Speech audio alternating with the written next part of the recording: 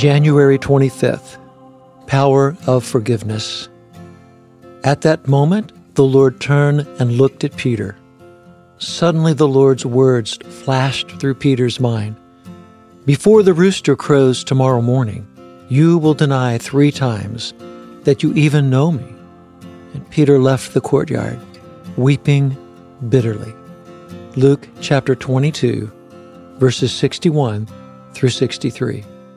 I was 11 years old when I entered Boy Scout Troop 91 in Louisville, Kentucky. The Scoutmaster was a great role model for young men, and I deeply respected and admired him.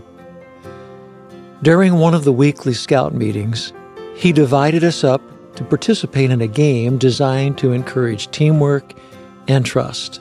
Each group sat on the floor with their backs to a table filled with a couple dozen objects. Each group was brought to the table, given a short time to look at the objects, and then returned to record as many objects that were sitting on the table as they could remember. Whoever remembered the most objects won.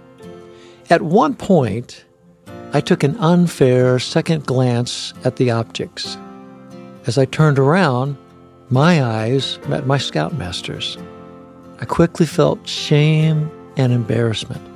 But the worst feeling was knowing I had betrayed the trust of a man I deeply respected.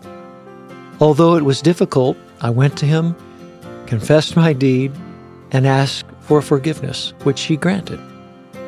While I regretted my foolishness and received a gentle rebuke, I also experienced the power of pardon.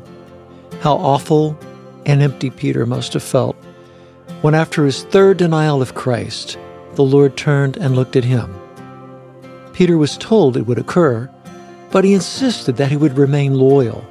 Instead, he failed, was humiliated, and let down the one he loved and respected the most.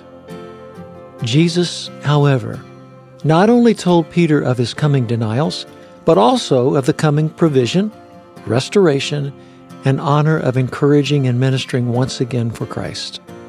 Thanks be to God for his forgiveness. Holy One, sufficient words to express your grace and forgiveness do not exist.